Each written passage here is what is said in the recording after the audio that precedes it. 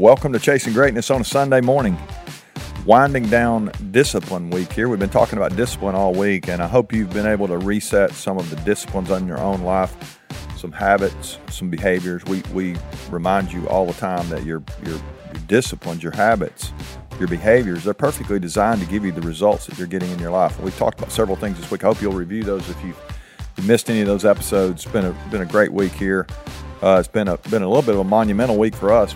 We're excited to cross the 150,000 download threshold. That was really great. A lot of you reached out and texted, and people that I know, also people that I've met at events this week. It's been a crazy week.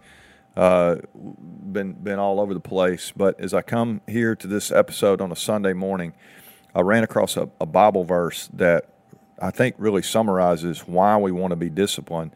And it was a letter that was written by a guy named Paul. Paul, if you're a Bible reader, you'll know that he wrote a lot, almost half of the New Testament. These letters that he wrote, just great. And one of them was to a young guy named Timothy.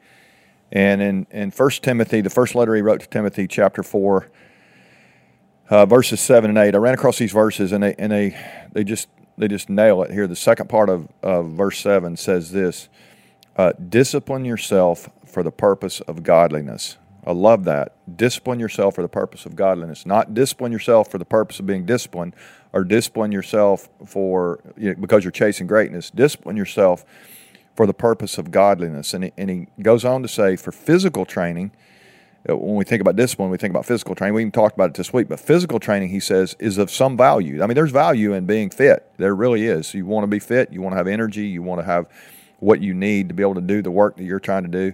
Physical training is of some value, but he says godliness has value for all things, holding promise for both the present life and the life to come. Now, I don't make an assumption here that we all come to this with the same view of things, but I would just say, from my perspective, your life has been created for a reason. I believe God made you. I don't believe it's an accident you're here.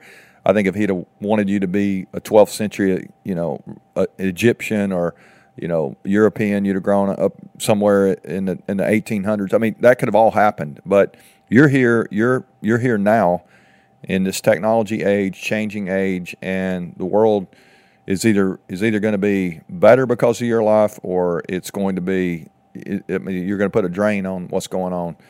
And I want our lives, as we think about chasing greatness and trying to help other people be great, I really want our lives to, if nothing else, I want us to bring honor to the one who made us. And I think sometimes we don't. We think we need to get more disciplined. We need to get more dedicated. We need to be more determined. All these things, they're fantastic, but why? To what end? And all those things we discipline ourselves for, they do have some value. They really do. No doubt about that.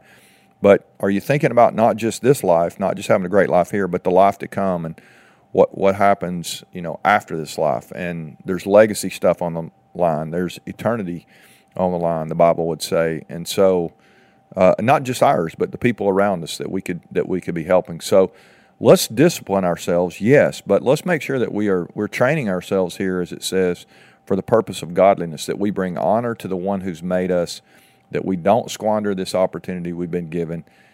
Your life is such a gift. Your talents are so unique. You have so much amazing stuff about you. There really is, I say it all the time, but there really is greatness in you. God put it there. And so I hope we'll discipline ourselves for the purpose of bringing honor to the one who made us. Not much today, more than that. But that to me, man, that's everything. And so let's don't lose sight of that. Let's make sure that we're faithful to steward these lives that we've been given. So many people don't have what you have.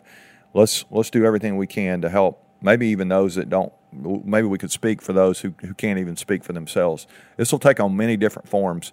But let's stay disciplined, yes, but let's make sure that we're disciplining ourselves for the purpose of godliness. All right. Love you guys. Hope you'll ponder that. Maybe even share with somebody, encourage them, thank them for the impact they've made on your life.